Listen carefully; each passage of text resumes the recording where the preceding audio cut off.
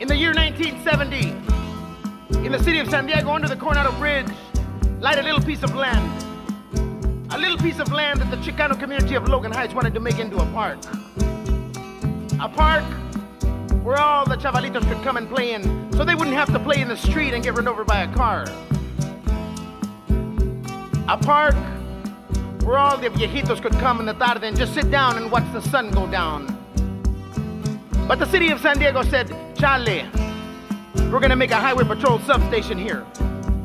So on April the 22nd, 1970, La Raza of Logan Heights and other Chicano communities got together and they walked on the land and they took it over with their picks and their shovels and they began to build their own park. And today, almost 20 years later, that little piece of land under the Coronado Bridge in San Diego is known to people everywhere as Chicano Park. ¡Órale, raza! ¡Vamos al parque! Yeah. That's musician, songwriter, educator, activist, and 2013 National Heritage Fellow, Ramón Chunky Sanchez. And this is Artworks, the weekly podcast produced by the National Endowment for the Arts. I'm Josephine Reed. Chunky Sanchez is a cultural icon and a leader of the Chicano community in San Diego. Born in the California town of Blythe to parents who were farm workers, Chunky was taught traditional Mexican music by his mother and uncles, who sang and played the guitar. Growing into a multi-talented musician, Chunky composes, sings, and plays 10 different instruments. Bicultural and often political, his music frequently expresses the cares and concerns of the Chicano community. In fact, Cesar Chavez often asked him to play at marches and rallies for the United Farm Workers Union. And now Chunky continues to use his music in his role as community elder and mentor to local youth. Chunky Sanchez has been the recipient of many awards and honors, including a 2013 National Heritage Fellowship Award. I spoke with him at his hotel the day after he received the Heritage Award from the National Endowment for the Arts. Here's our conversation. First of all, Chunky, congratulations. Thank you very much, Joe. It's wonderful to see you in Washington, D.C. Well, thank you very much. It is my first time here on the East Coast, and it happened to be the capital of the country. Now, you grew up in Southern California along the border, and your mother was very musical. Yes, she was. In fact, she and her brothers used to entertain in their village in Mexico. Yeah, they entertained in the little small towns. She would tell me about, they would play like for some dances, all acoustic guitars, They would play for some dances, and the first thing they do is sweep the dirt real smooth and then water it down, and get the dance floor ready. And then by the time the dance started, it was dust in the air, kicking up dust. I don't know if that's where the term came from. I was just thinking that. I bet that's where the term comes from. When you were growing up, was your mother still playing? Was she still singing? She was still singing more. She wasn't playing because she had a family. She was the times that she would sing was at home when she was washing the dishes, for instance. And I would always follow her, and I knew she was going to wash dishes. I'd follow her, and I'd stay in the kitchen because I knew she was going to sing. She had such a beautiful voice. I enjoyed listening to it. I began to develop an appreciation, not just for her voice, but for the songs that she sang. She sang a lot of what's called boleros, which are love ballads of the 1930s, the 1940s, old love ballads from Mexico and the Southwest. That's where I developed my appreciation for the whole tradition and the art. Now, when did you first begin to start to play an instrument? And I know you play a gazillion instruments. Was the guitar the first? No, it wasn't. I started by playing the trumpet. You're kidding. No, that's why I got lungs. When I sing, I can belt it out. Blowing the trumpet really developed your lungs and you're breathing a lot. So that helped me later when I began to sing. I had an overpowering voice at the time. Right now it's getting a little raspy.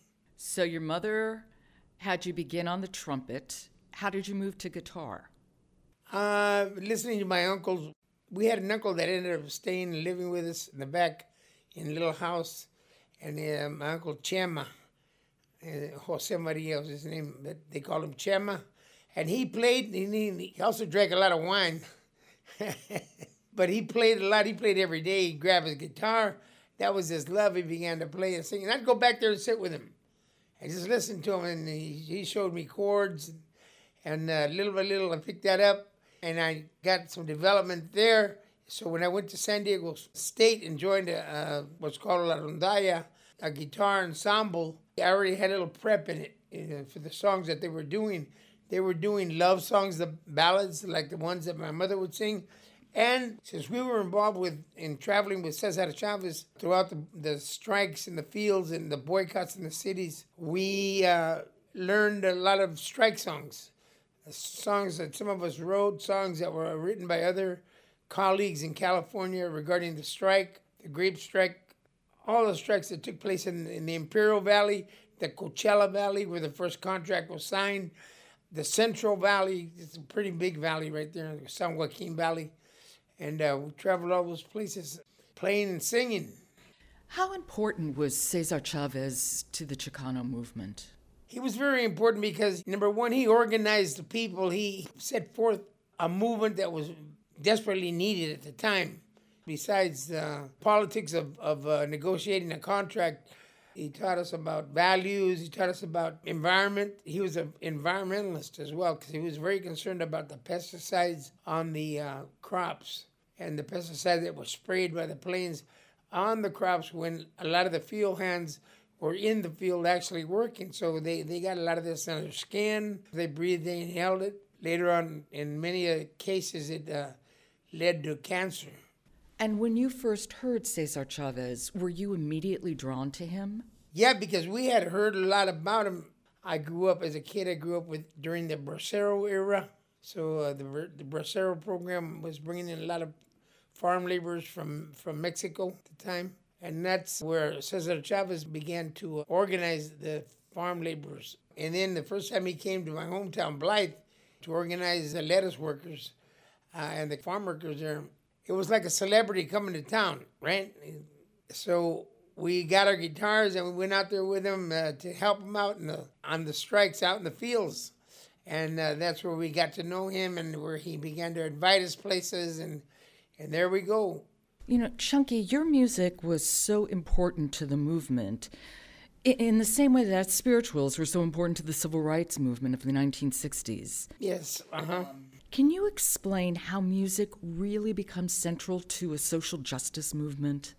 Like I said, when we took the guitars to the picket line, things were kind of down. Spiritually, emotionally. If you've ever gone on strike, you know it's very hard. And sometimes the family doesn't eat everything they like to eat. And it's very important because the music began to lift the spirits of the people in wanting and remembering that tomorrow's a new day, tomorrow's a new vision, and there's hope for us. We're going to see the light tomorrow. And you can get that from listening to a song.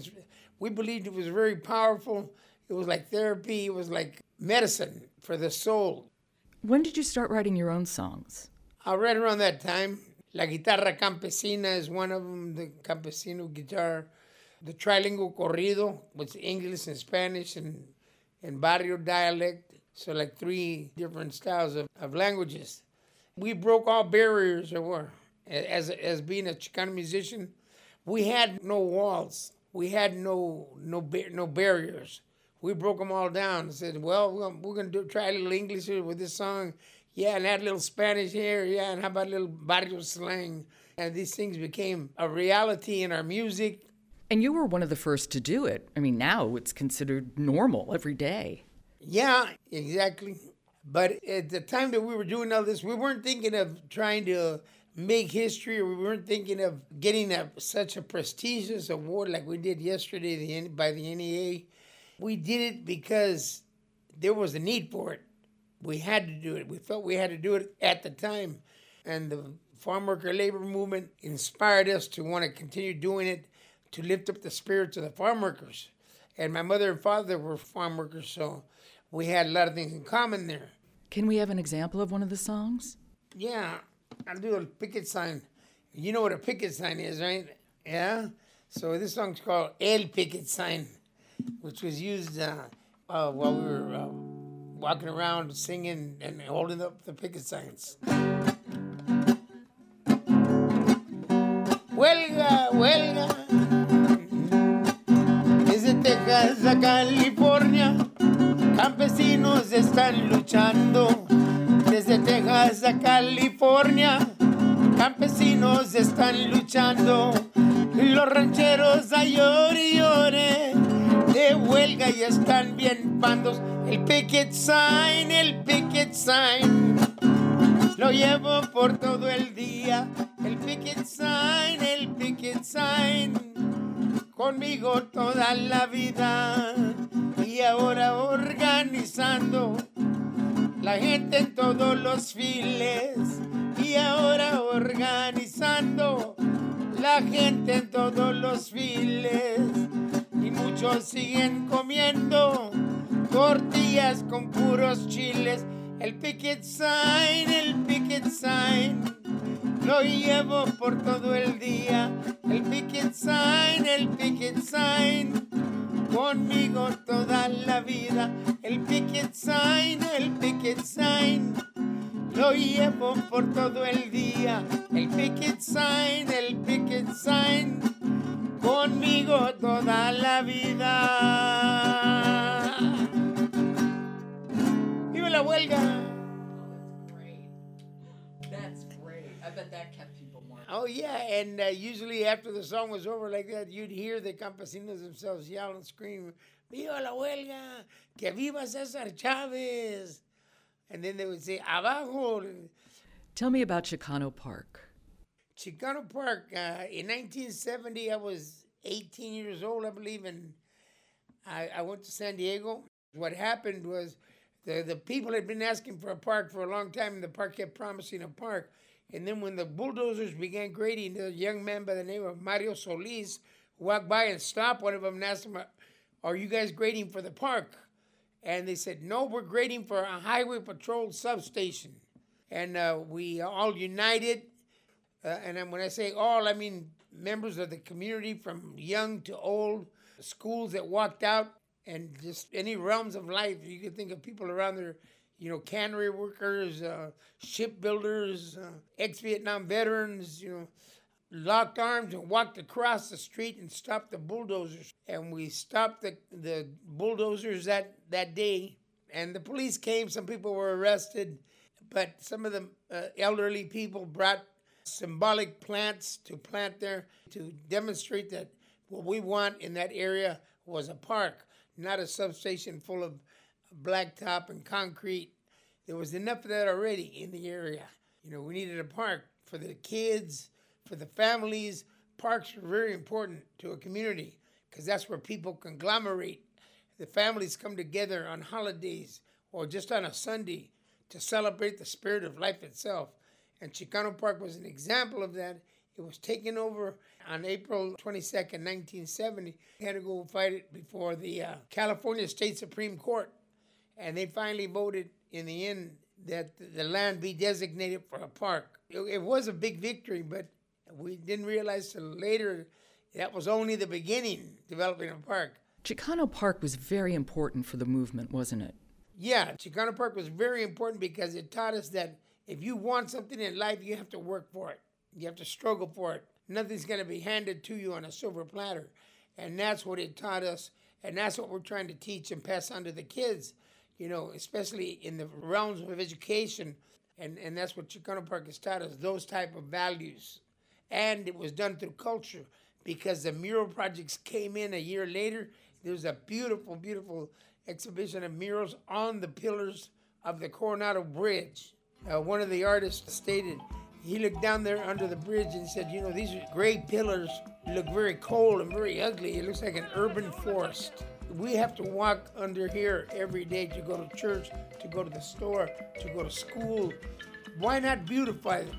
So thus began the mural projects. The artists began to come together and began painting murals. And we just renovated about 10 murals last year. And it also gave birth to more than one song, including Chicano Park Samba. Yeah, there you go. We shall continue to live, my brother. We shall continue to fight, my friend. We shall continue to live, my brother. We shall continue to fight, my friend. For Chicano Park, under the bridge.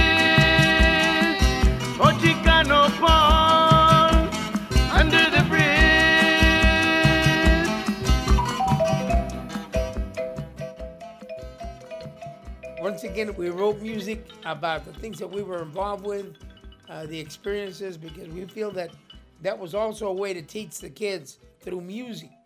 A lot of times you notice people can remember things a lot better if they're in a poetic sense.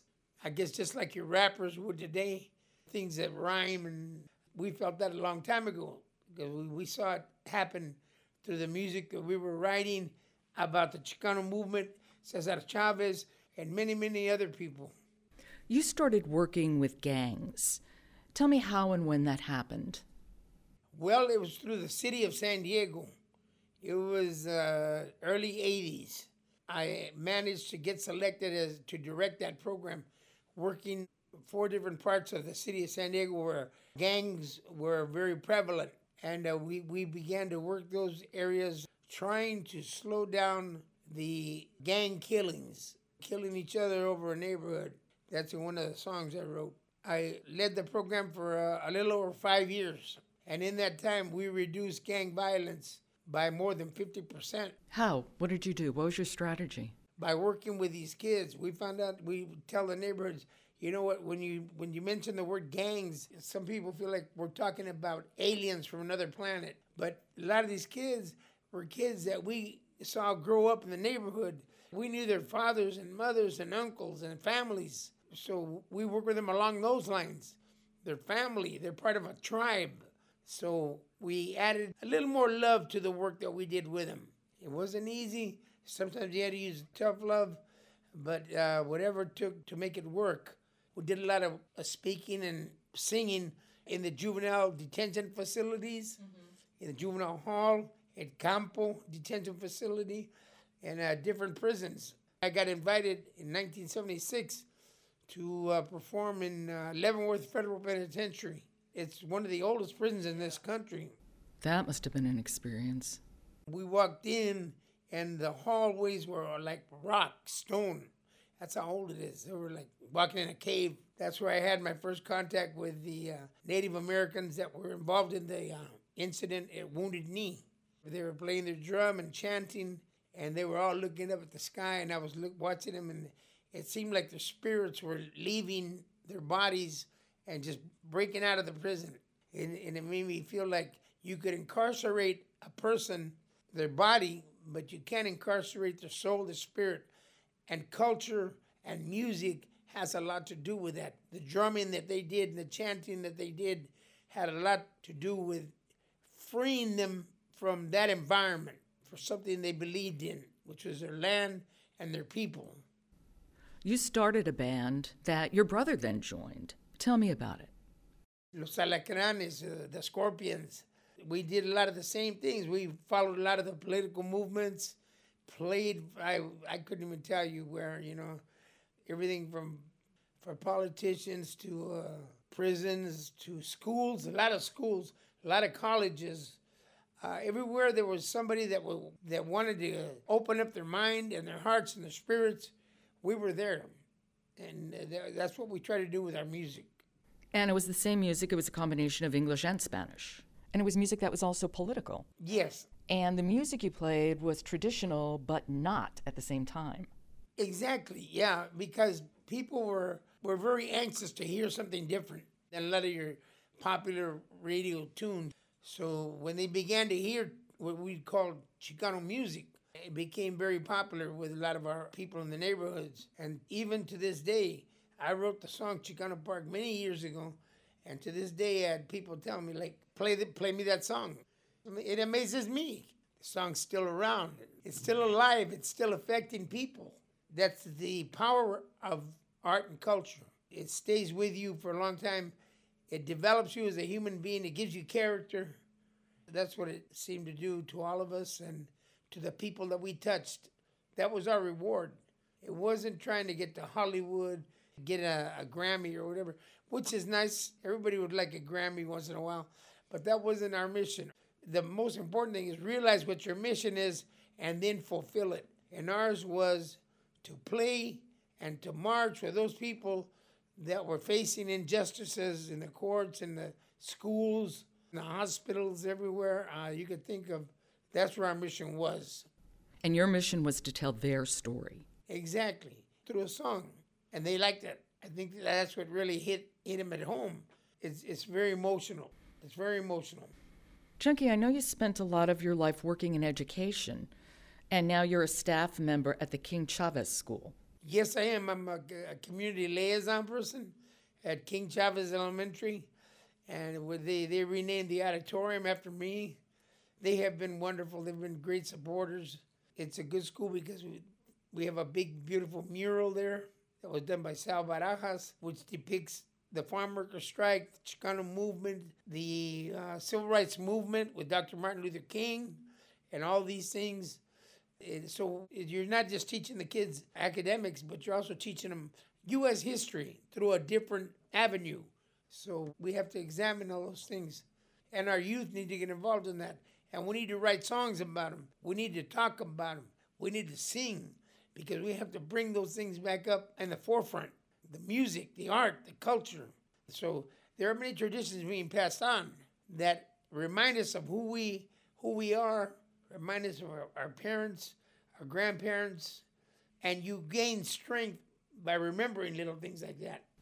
Okay, so you go out and you are passing the traditions along, and you're teaching Chicano history through your music. How do young people respond to it? For one thing, we feel like they're getting inspired.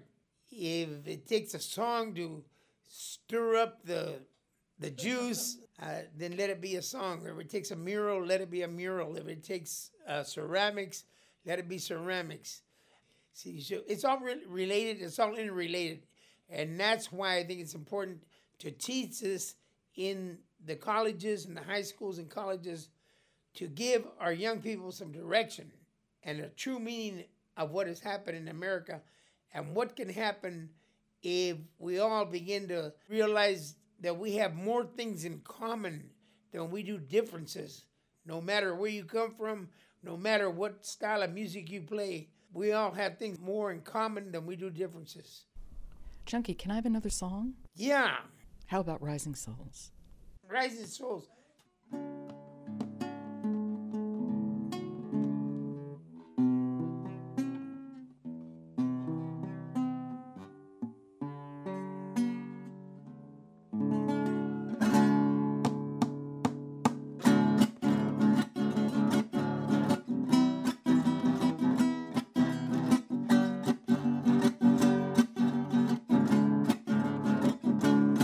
Well, it's time to shine the light on the young souls of the earth. Let it shine, illuminate the beauty of their worth. We gotta educate, not incarcerate. Souls of humanity will shine. Educate, not incarcerate. Souls of humanity will shine. Vamos, mis amigos, let's try some brotherhood. No need to kill another over a neighborhood. We gotta educate, not incarcerate. Souls of humanity will shine. Ain't nothing really glamorous about living in a cell. Sometimes you gotta wonder if you're really not in hell. We gotta educate, not incarcerate. Souls of humanity will shine. The will to want to learn, in all our hearts we hold. Like Brother Cesar Chavez and Dr. King had told, we gotta educate, not incarcerate. Souls of humanity will shine. We gotta educate, not incarcerate. Souls of humanity will shine. 2, 3, 4. Vámonos. Órale.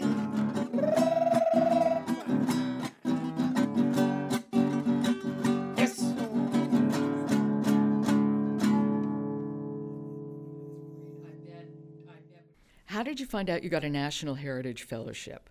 Barry called me. Barry Burgee called. Yeah, and told me, and it didn't hit me right away. I said, okay, you want me to go to Washington, D.C.? All right, and I hung up, and then I thought, wow. Then I told some people, and they say, do you realize what that is? And I began to open my eyes and say, yeah, that's the highest award you can get to. It was a surprise. I was not expecting it. And then the fact that I was going to come to Washington, D.C., never been here in my life, you know. All the buildings and everything, I haven't seen them except on TV. I know, it looks like a movie set, doesn't it? We got here, wow, look at the Capitol, man. The Washington Monument being renovated, and the Lincoln Memorial where I'm taking my grandson. They took him this morning now because I wanted to stand in front of the Lincoln Memorial where Dr. King gave a speech, I Have a Dream. Total surprise. And here I am. And I think the most fulfilling thing that I'm finding here is all the different people I meet from different parts of the country that are so warm, so friendly, so open to want to know about you and about what you do. And also them, they have stories too that are very interesting and very intriguing. And also rather humorous too. A lot of them are humorous. And I believe you have to have some humor in your teachings because making people laugh is also like medicine, like therapy. Laughing, you release negative energies. It's another way of touching your heart. Exactly. You can swallow things a lot better when you're laughing. Chunky, thank you again for giving me your time, and congratulations again. Thank you, Joe. Thank you so much. Thank you, Washington, D.C. Thank you, NEA.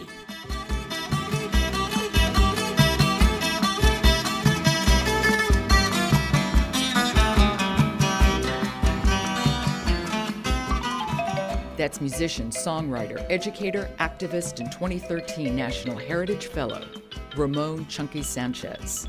You've been listening to Artworks, produced at the National Endowment for the Arts. To find out how art works in communities across the country, keep checking the Artworks blog, or follow us at NEA Arts on Twitter. For the National Endowment for the Arts, I'm Josephine Reed. Thanks for listening.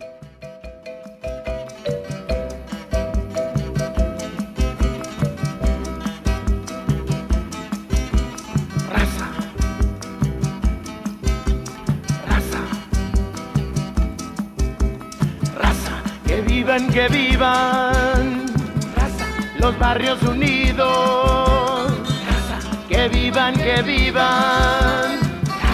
los barrios unidos, que vivan